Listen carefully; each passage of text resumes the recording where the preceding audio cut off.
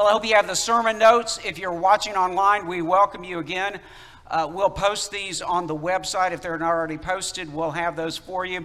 And you can reach out to us, too, if you're having problems connecting with those posted notes, sermon notes from today. Today's sermon is God's surprising spiritual warfare. God's surprising spiritual warfare. Gentle justice for bruised reeds and Gentiles. Gentle justice for bruised reeds and Gentiles. We are dealing with a century in which we are facing a continual rise of unprecedented levels of opposition to the Christian gospel. Welcome to the 21st century. It's not turning back into the 18th century, I have to tell you, or to the 19th century.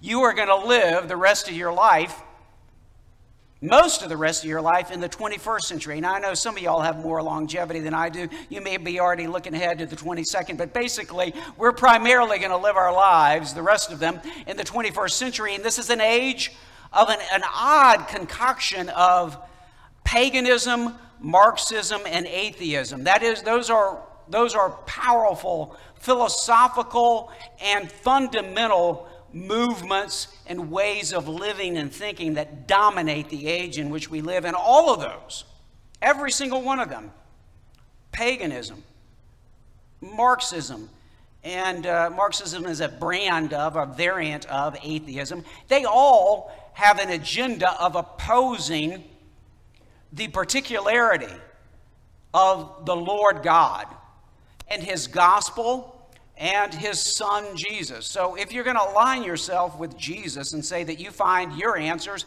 your salvation in Jesus, you are going to face opposition unless you're hiding under a bushel basket. Okay? So amid these increasing attacks that you're going to see on Christian faith in the public square, on churches, and on Christians, what are we to do? What are we to do?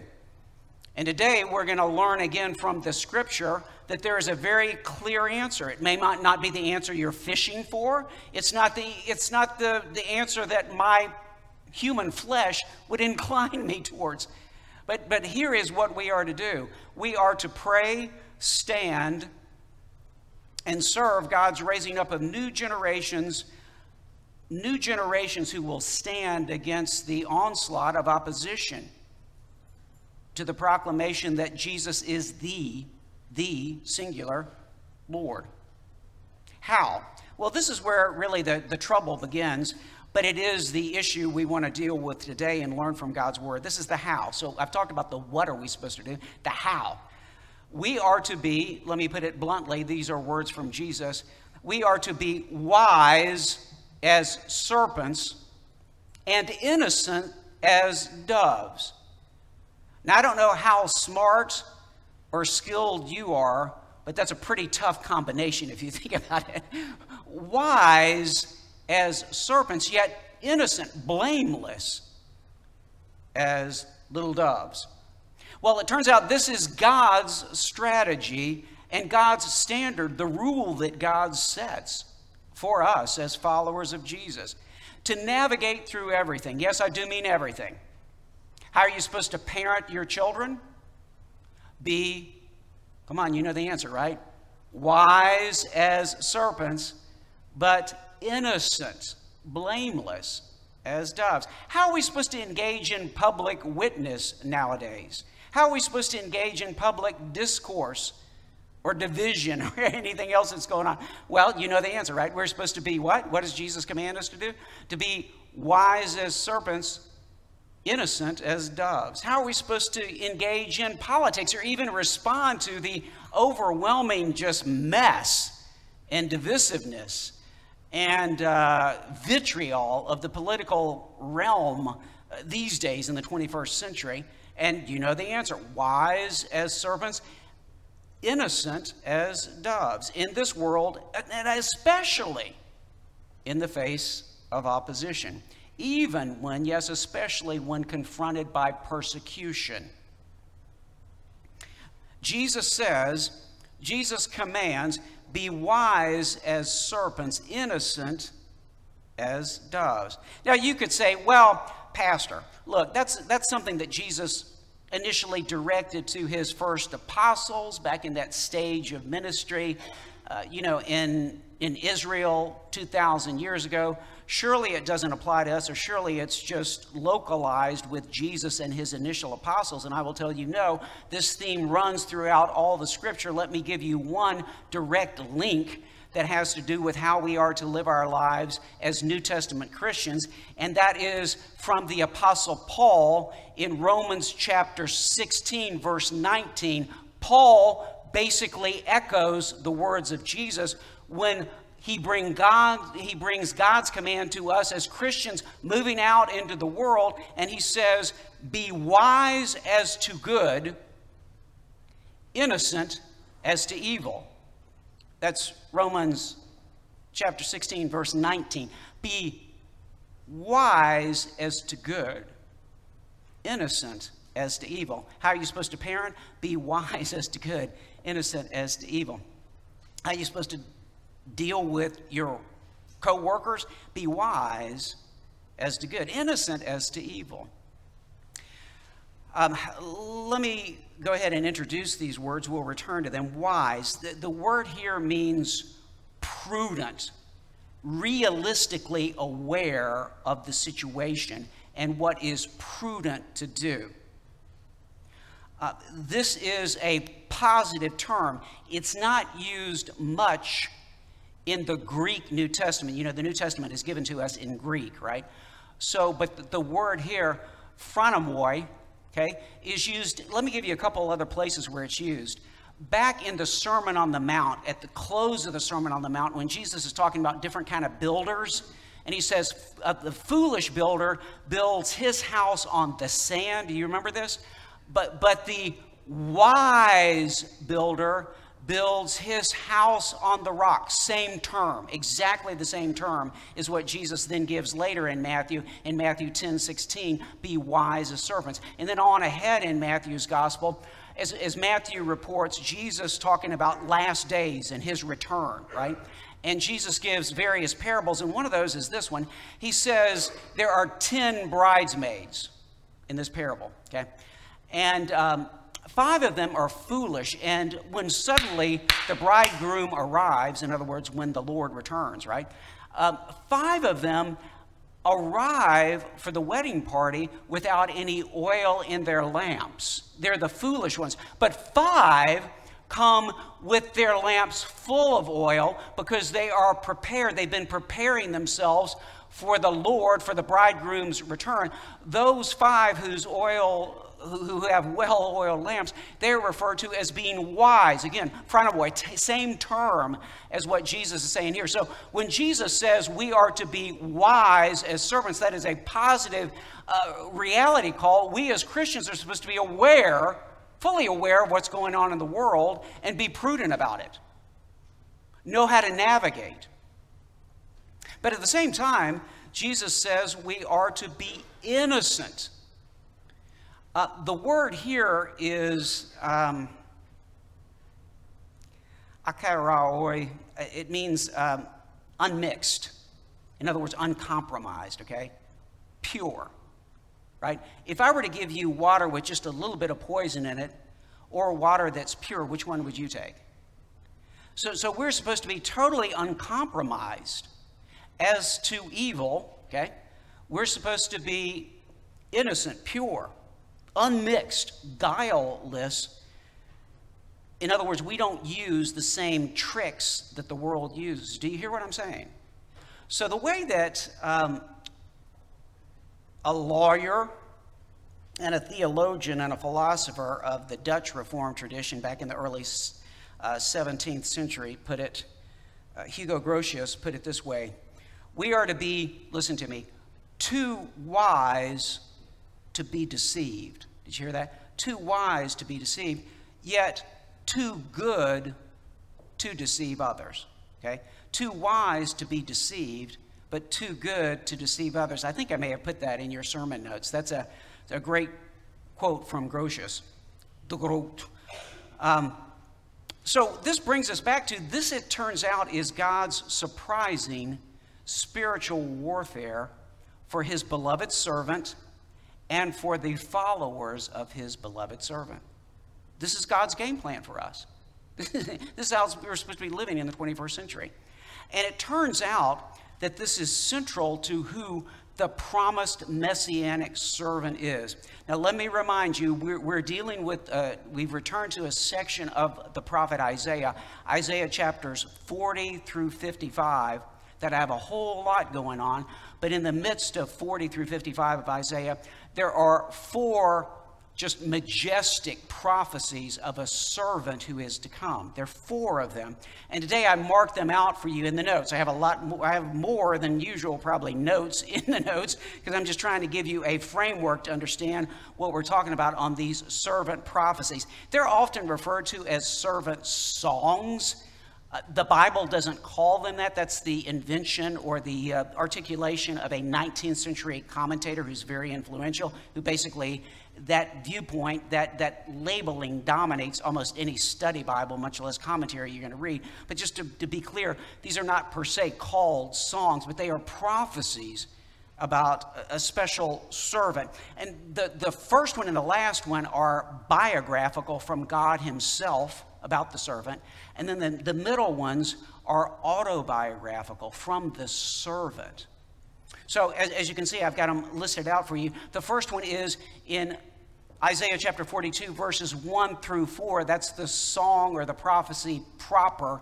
And then it kind of extends, it echoes out through verse 9. We're going to be reading that today.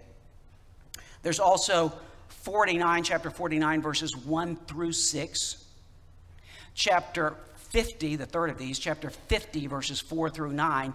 And then the final one, which we spent a lot of time on this spring, around Palm Sunday and Easter, 52, Isaiah 52, verse 13 through 53, all of chapter 53, all through verse 12 there. Now today, Isaiah 42, we're going to read verses 1 through 9. Again, I've got it graphed out for you here so you can understand what you're going to hear as I read it. There's 3 parts to what we're going to read in verses 1 through 9. Verses 1 through 4, the prophecy proper of the Lord God himself acclaiming and commissioning his servant. Okay, but it's an announcement to the world in the context that God has been addressing the entire world and the coastlands and everybody else about who the real God is. That's the context of where we read this scripture. And then verses 5 through 7, the Lord now directly speaks to the servant and commissions the servant. And then verses 8 and 9, kind of a conclusion back in the context of what is going on in the larger world. So as you can follow along with that, and follow along in your notes, I invite you to hear God's word. And let's turn directly now to God's word and to the 3 parts of what we're going to read in 42, verses 1 through 9. Isaiah 42, verses 1 through 9. Hear now God's word. Behold, my servant, whom I uphold, my chosen, in whom my soul delights. I have put my spirit upon him. He will bring forth justice to the nations. He will not cry aloud or lift up his voice or make it heard in the street.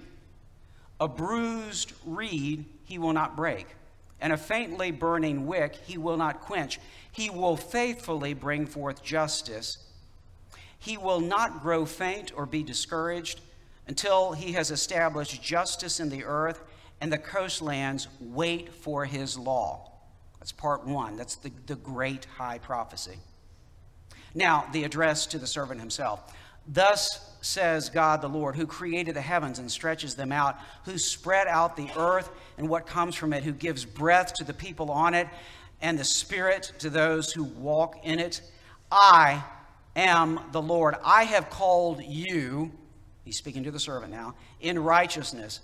I will take you by the hand and keep you.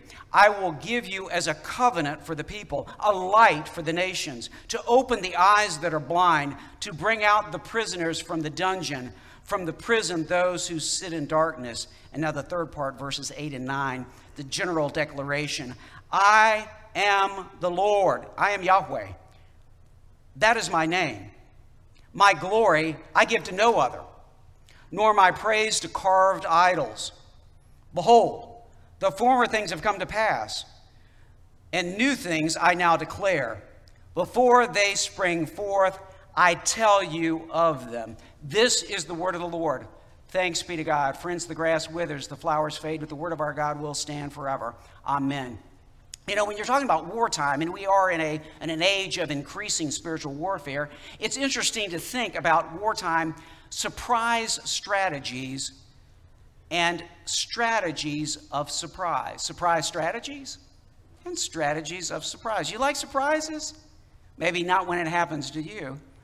I was a little bit surprised by some of the football outcomes yesterday. Were you? It's kind of interesting how it shakes out heading into this week. You know, all kinds of stuff. Well, you know, when we get really serious, like war, and really serious, like spiritual warfare, it's interesting to think about strategies of surprise and surprising strategies. A couple of weeks ago, you know, I shared with you in last week's sermon about our UK partnership mission and some of the work that we did and some of the meetings that we had, and applied that to the opening of this first of the 4 servant songs in Isaiah 43:55. The one who is the delight of God's own soul. I mean, this is about the highest level of scripture you get in the Old Testament. Remember, we talked about that last week. But I didn't share with you an interesting occasion that we had in the midst of that UK partnership meeting. We were heading up to Manchester from London, and it turned out that we were going to go have dinner not in Manchester. We got checked into where we were staying in Manchester, but then our group got on a bus and headed about 25 minutes southwest of the great city of Manchester, down into the Cheshire part of England, just to the southwest of Manchester, and to a place called Pever. And we specifically were going to have dinner at the Bells of Pever. I don't know if you've ever been to the Bells of Pever. It is a great pub/restaurant in the middle of Pever. I'd never been to Pever before. I don't know if you've been to Pever before, but it's a beautiful place. Anyway, the thing about Pever that was so interesting is the reason Matt Waldock, who is the co-pastor with Ralph from Manchester City Church, a church that we support in mission, a great generating church for mission and evangelism throughout that region of England. Anyway, the reason Matt had arranged this dinner was that he wanted to take us here because he had this general theme about wartime strategy and how important it is in the age in which we live. And this was a restaurant that General George S. Patton, now I know this is way before most of y'all's time, but there's an American general in World War II named Patton, and he and the supreme commander of the Allied forces in World War II in Europe, a guy named Dwight Eisenhower, and another guy who was prime minister of England at the time named Winston Churchill, they would have dinners at this Bells of Pever restaurant. And so Matt wanted to take us there to have dinner and think about how the Great Commission is even infinitely more important, of course, than what happened in World War II and how we need to plan.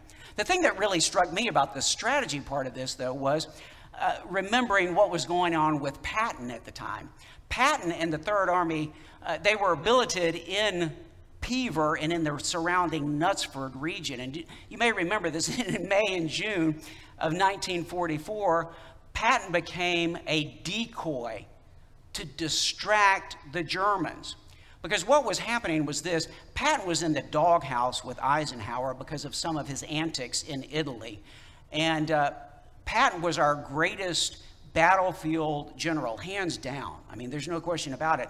And the Germans, of course, deduced that there was no way the Allies would be stupid enough to try to take Western Europe, the continent, the main part of the continent, without having our best battlefield general engaged. Well, Patton was in the doghouse, and Eisenhower was not going to let him have part in the D-Day landing.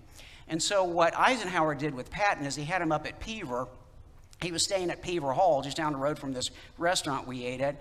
And the Americans sent all these inflatable rubber tanks, like a massive amount of tanks. I mean, more than we even had.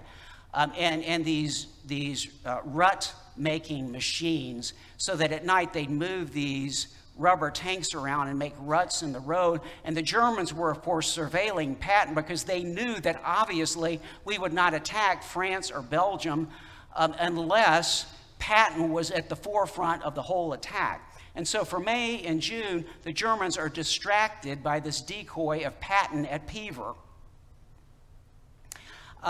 In fact, we'd had all this disinformation going on where they were receiving signals that Patton was planning to attack Calais. And if you know your World War II history, you may remember that even after the onslaught at Normandy, the Germans still, for several weeks, reserved a large portion of their defenses for Calais because they were convinced that Patton was coming to Calais. Never happened. It turns out that Jesus has surprise strategies, not only for his initial mission, but for you and me too in today's world. And you can read about that in Matthew's gospel. Just picking up after the temptation of Jesus and his initial ministry, Jesus lays out just a shocking, surprising sermon called the Sermon on the Mount in Matthew chapters 5 through 7. Have you ever actually read the Sermon on the Mount? A lot of people say, oh yeah, I love the Sermon on the Mount. Do you really? Do you like forgiving your enemies and praying for them? Do you like turning the other cheek? I don't actually talk to a whole lot of Christians that say, yeah, I got the Sermon on the Mount down. Yeah, I'm just really good at the Sermon on the Mount. Well, that's Jesus's great pronouncement for his strategy for taking the world. The Sermon on the Mount in Matthew 5 through 7. And then Matthew proceeds to tell us that Jesus begins to implement this surprising strategy. You start reading Matthew chapters 8 through 12, and you're really confronted with this. I mean, Jesus goes around and starts healing, no-account people. He's doing this whole Galilean campaign. He's incurring the opposition of the Pharisees. And then Jesus, in chapter 10 of Matthew records that Jesus sends his apostles out. He chooses 12 of them to be his apostles, and he sends them out. And then there's this interesting reversal that happens in what you read in Matthew chapter 10. In verses 5 through 15, Jesus says, I'm sending you out to the lost sheep of Israel. But at verse 16, there's suddenly reversal. And from verse 16 forward, it's the game plan not only for their ongoing ministry, but for how you and I are supposed to live as Christians. How we're supposed to be his witnesses in the world. And the flip is this. Whereas in 5 through 15, he's sending them out to the lost sheep, all of a sudden at verse 16, we are the sheep. And we're defenseless. And we're going to have to rely totally on him. And verse 16 is that verse where he says, behold, I am sending you out as sheep in the midst of wolves. Okay, so are you going to train us as sheep in mixed martial arts or something, Jesus? Are you give us tanks and swords and airplanes? No, Jesus says, I'm sending you out as sheep among wolves, and here's your game plan. Here's the strategy. Here's your spiritual warfare. You are to be wise as serpents, innocent as doves. Let's go. And then he continues to talk about how they're going to be persecuted and they're going to have to rely on the Holy Spirit to know what to say, and they're going to be dragged before all. And it's going to continue all that way until Jesus himself returns. That's the strategy. And then Jesus goes on to show his disciples how to live this out. You get into chapter 11 of Matthew, and Jesus is continuing this strategy. And Jesus, at the end of chapter 11, it's an incredible thing. Jesus has mercy on people who are, sinners and no account. And Jesus says, come to me, all you who labor and are heavy laden, and I will give you rest. Take my yoke upon you and learn from me, for I am gentle and lowly in heart, and you will find rest for your souls. Well, by the way, in the midst of all that, earlier in chapter 11, we've had the protest from John the Baptist, who wants Jesus to bring down fire and brimstone on everybody, right? That's John's approach to spiritual warfare. And John is upset, and he sends some of his disciples, John does, to Jesus and says, "Are you the one, or should we look for another? I don't like your strategy, Jesus." And Jesus says, "You go back and tell John this." And he starts quoting out of the Isaiah servant songs. And he says, "Look, the prisoners are set free. The blind see. The lame walk. And blessed is the one who does not oppose my ministry." John. That's the judge talking. Then you get to chapter 12. After all that interesting conversation and Jesus inviting the weak and the lost to come to himself. And you get to 12, and Jesus continues to implement this thing and ramp this issue up to the point where you get to Matthew chapter 7, and Jesus boldly goes to the synagogue of Pharisees who he knows are opposing him. I mean, he goes directly into enemy territory. And they challenge him. There's a man with a withered hand.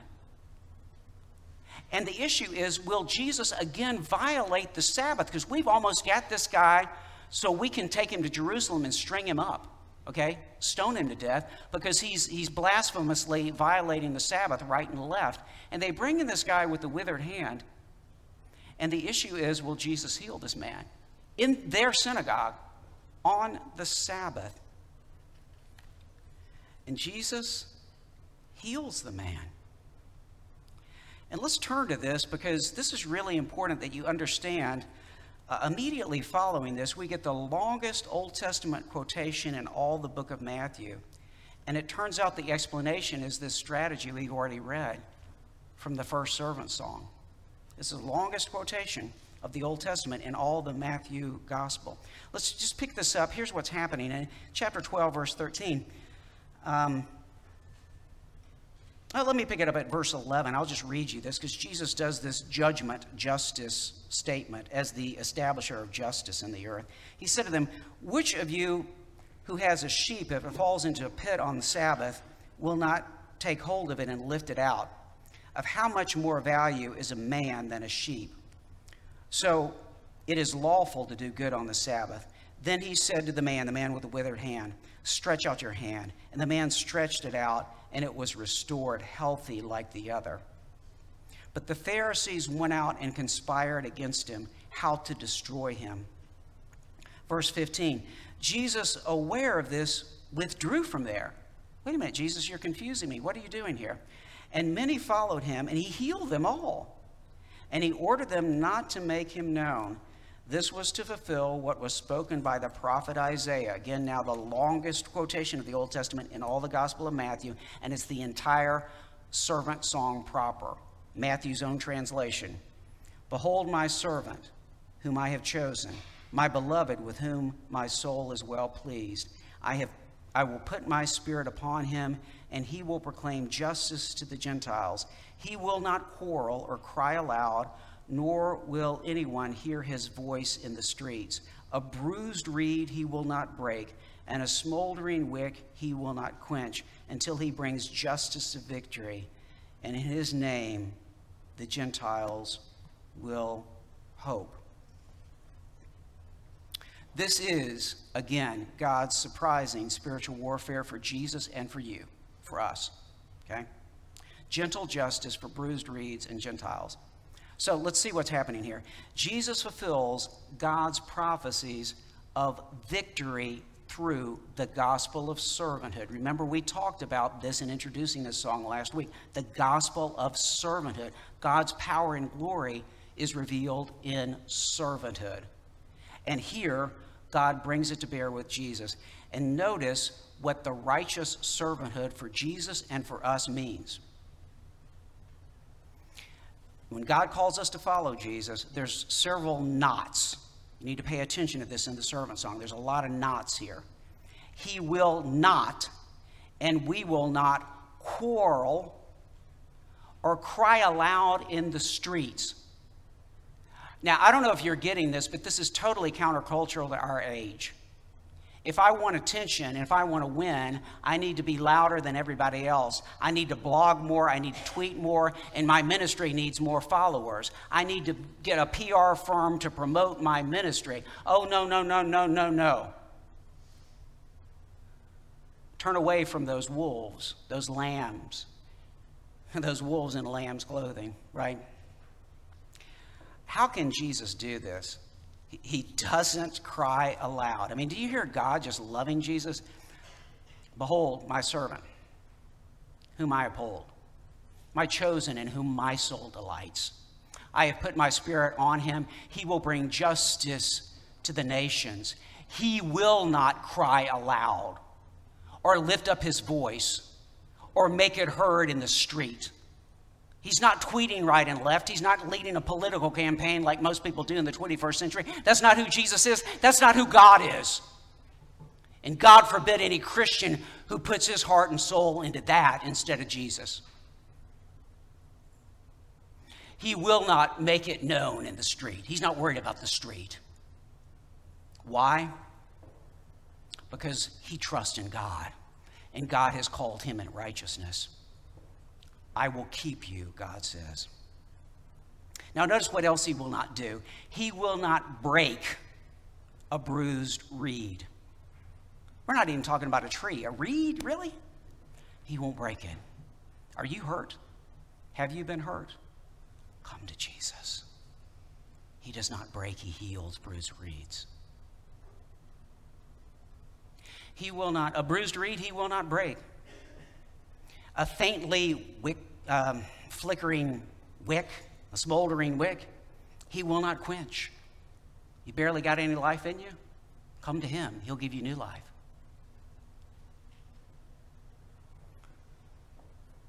For I am gentle and lowly in heart, Jesus says to you. And notice what else he will not do. He will not give up. He will not grow faint. Okay, he will not grow faint. He will not be discouraged. In the Masoretic text, the Hebrew text, the main Hebrew text, it also says he will not run. He won't run away. Okay? He'll go all the way to the cross for your salvation. He will not run away. He will not despair. Do not despair. You're following him. You're with him. And he will bring and proclaim justice to the nations, to the whole earth, so that all will wait on his instruction, his law, and hope in his name. That's who he is. God says to him, I will give you as a covenant for the peoples, a light for the nations.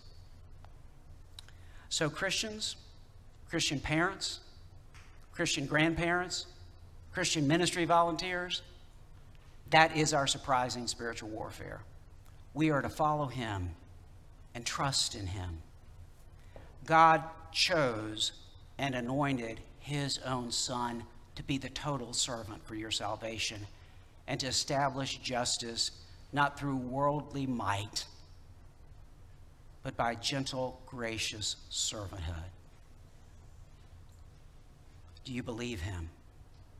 He saved your soul through that, Christian, if you're saved. Now put yourself into his ministry. Parents, put yourself into believing him. Be wise as to good. Blameless, rejecting anything that's evil. But technology is really complicated now. The world's really complicated. I know. Listen to him. And trust in God's surprising spiritual warfare, which brings the victory. You know, I mentioned that Paul, as he closes out Romans, calls us to be renewed in this strategy about how to live as Christians. It's in Romans chapter 16. I read you from verse 19. Let me remind you of verse 20 also, speaking of the victory. Romans 19, for your obedience is known to all, so that I rejoice over you, but I want you to be wise as to what is good and innocent as to what is evil. Verse 20, the God of peace will soon crush Satan under your feet. The grace of our Lord Jesus Christ be with you. In the name of the Father, and of the Son, and of the Holy Spirit, now and forever. Amen.